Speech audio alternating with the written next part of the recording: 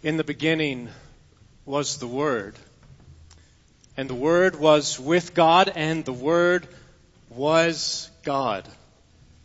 He was with God in the beginning.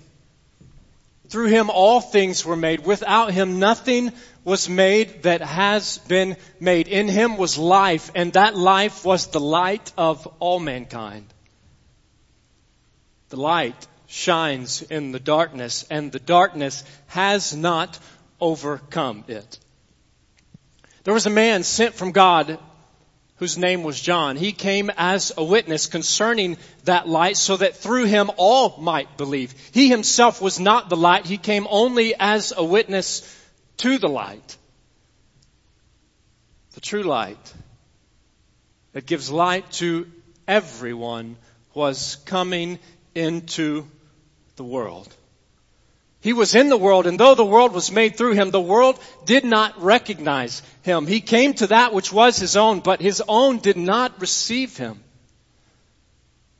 Yet to all who did receive him, to those who believed in his name, he gave the right to become children of God. Children born not of natural descent, nor of human decision or a husband's will, but born of God.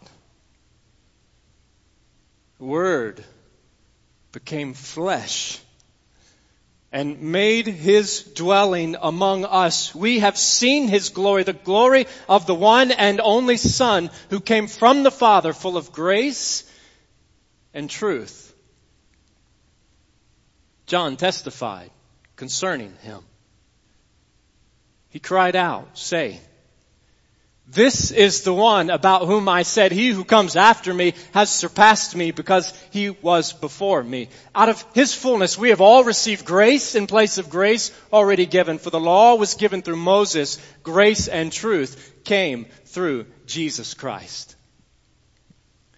No one has ever seen God, but the one and only Son who is himself God and is in closest relationship with the Father has made him known. Friends, my name's John. And this is the way that I began my gospel. And it's the heart of what I want to share with you this morning. Not my gospel as if it's good news about John. It's not about me. It's about him. I want to tell you about him. I know there's so much that I could share with you about him. The Word. The light that shines in the darkness. The Word made flesh. The one and only Son who is himself God. I hear that you've been celebrating Christmas, and I hope you're not finished celebrating Christmas. And some have even called this my Christmas story, my account of what took place on that first Christmas and as a result of that Christmas. It's a story of God's love for you. Christmas is a celebration of God's love for you. It's a celebration of His love for you. As you've been celebrating Christmas and as you continue celebrating Christmas, have you celebrated God's love for you? Do you know His love? Do you know God's love? Do you know Him? I understand that many of you do, which is why you're gathered together on this Lord's Day to worship Him. But I dare say in a room this size that perhaps there are some who do not know His love. Perhaps there is someone who doesn't know His Son, who doesn't know Jesus. And so I want to take a few minutes and I want to tell you about Him. I want to tell you about Him so that, as I say in my account, you may believe that Jesus is the Messiah, the Son of God, and that by believing you may have life in His name. Do you believe? Perhaps you do believe. Maybe you know who He is. Maybe you know that He is indeed the Messiah and the Son of God, but you have forgotten His goodness. Maybe you've become so accustomed to hearing about His grace that it no longer stirs your heart to sing to Him. Well, friends, may the Spirit of the living God stir our hearts this morning to serve Christ our King. After all, if we don't gaze upon the Christ at Christmas, could we really be counted among His people? Don't mishear what I'm saying. It's not about what you do. It's about who He is and what He has done for you. It's about receiving and resting in the greatest gift, the gift of eternal life. That's why I wrote and that's why I preach. That's the message that I want to proclaim to you now and always, that God's grace and truth have come to us in Jesus Christ. Jesus was not some new plan, as if the first plan didn't work out so well. No, when I began my account within the beginning, I wanted you to hear me saying that this was God's plan from the beginning.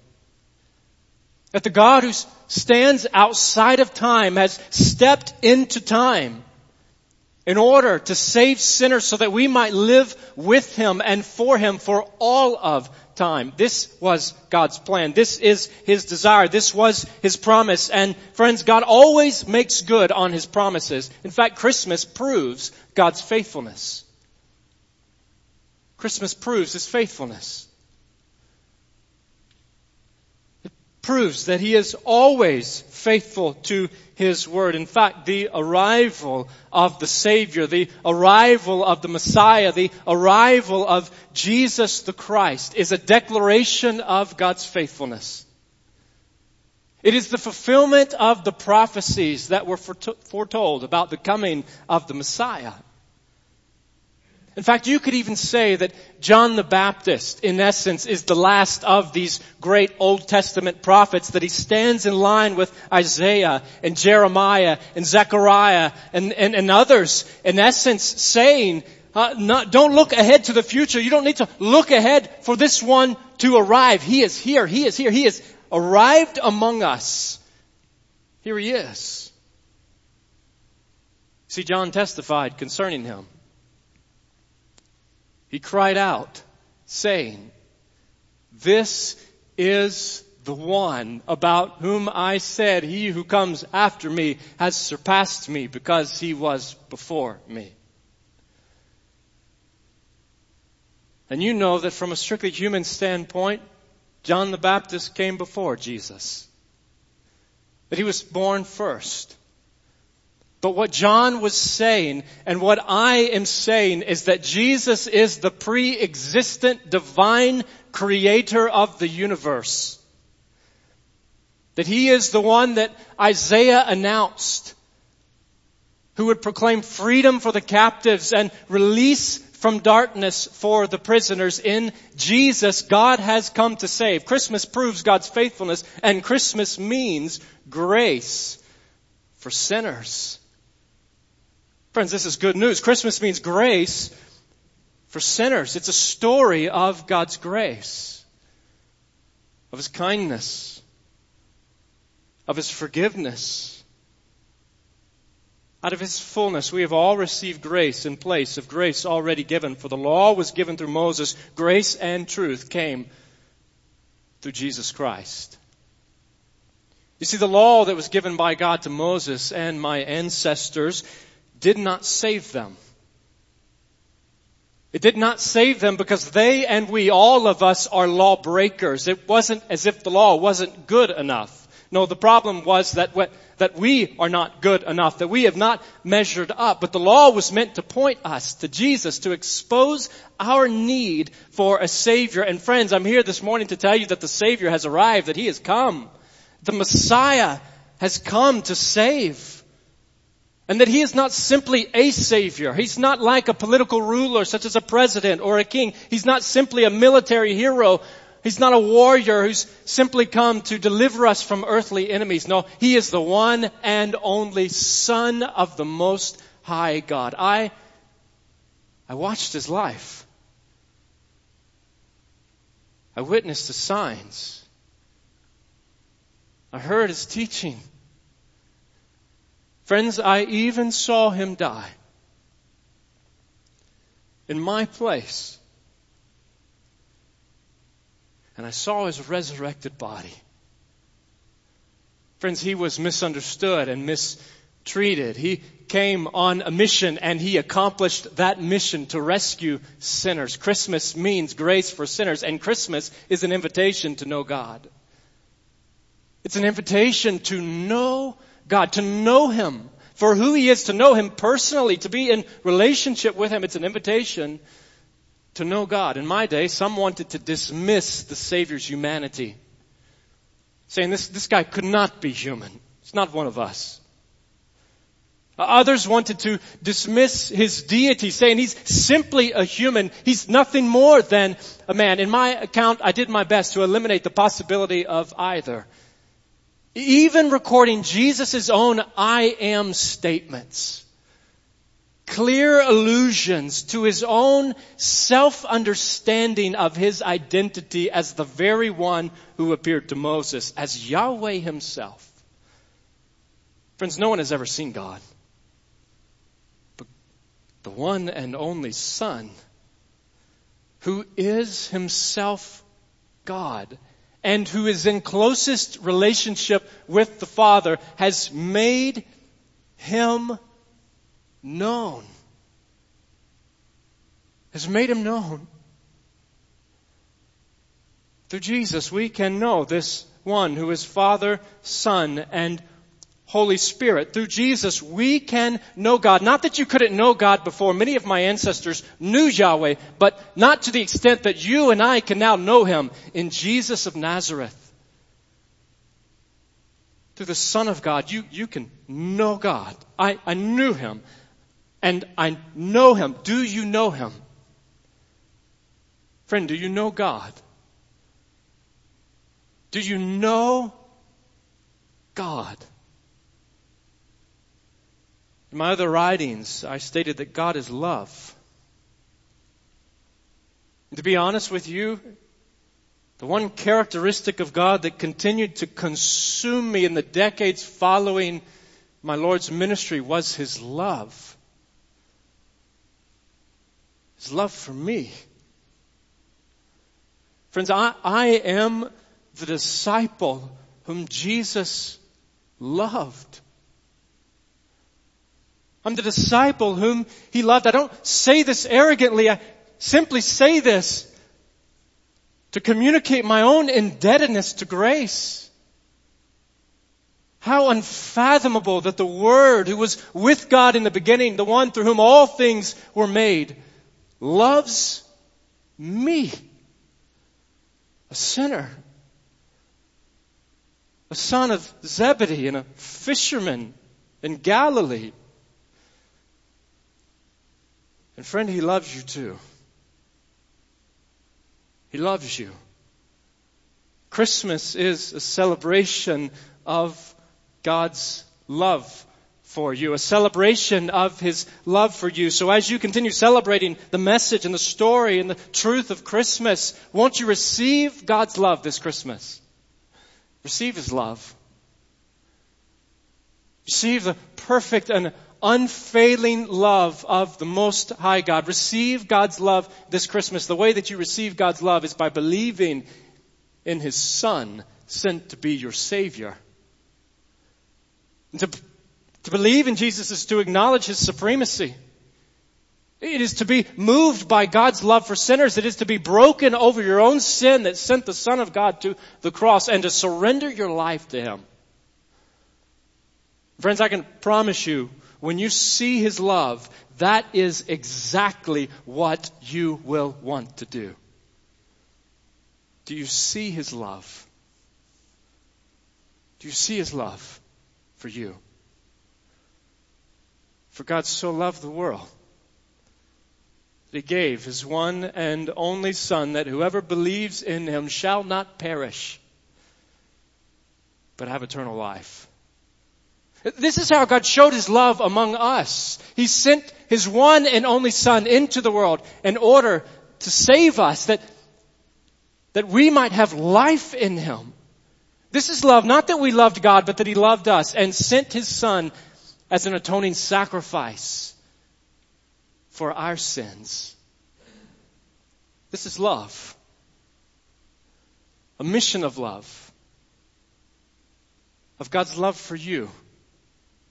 So friends, receive God's love this Christmas and then give God's love away. Give it away. Give God's love away. When you receive His love, you can show His love. When you receive His love, you can share His love. This is how God showed His love among us. He sent His one and only Son into the world that we might have life in Him. This is love, not that we loved God, but that He loved us and sent His Son as an atoning sacrifice for our sins. Dear friends, since God has so loved us, we also ought to love one another. Love for one another. Love for our fellow brother. Love for our sister.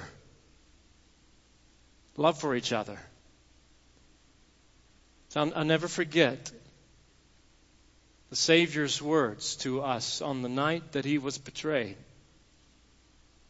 As we gathered together in the upper room to observe the Passover, to experience what became known as the Last Supper, to experience the institution of the Lord's Supper. As we gathered there together, the Lord instructed us, He commanded us, He told us, He explained to us, He gazed into our eyes, He looked me in the eye and He said, "A new command I give you.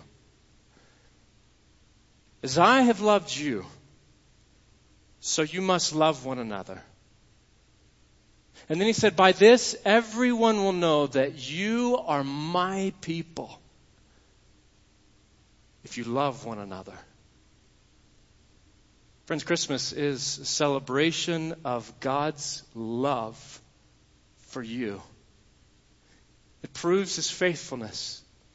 It means grace for sinners. It is an invitation to know God. Do you know God? Receive God's love this Christmas. Receive His love.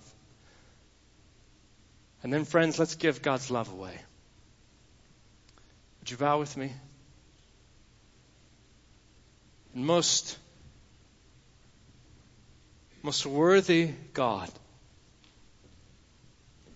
Father, I thank You for Your Son who was sent to save us from our sins. Father, this morning as I gather with fellow brothers and sisters in Christ, fellow disciples, Lord, I pray that You would stir each one of us to know and to follow after Jesus.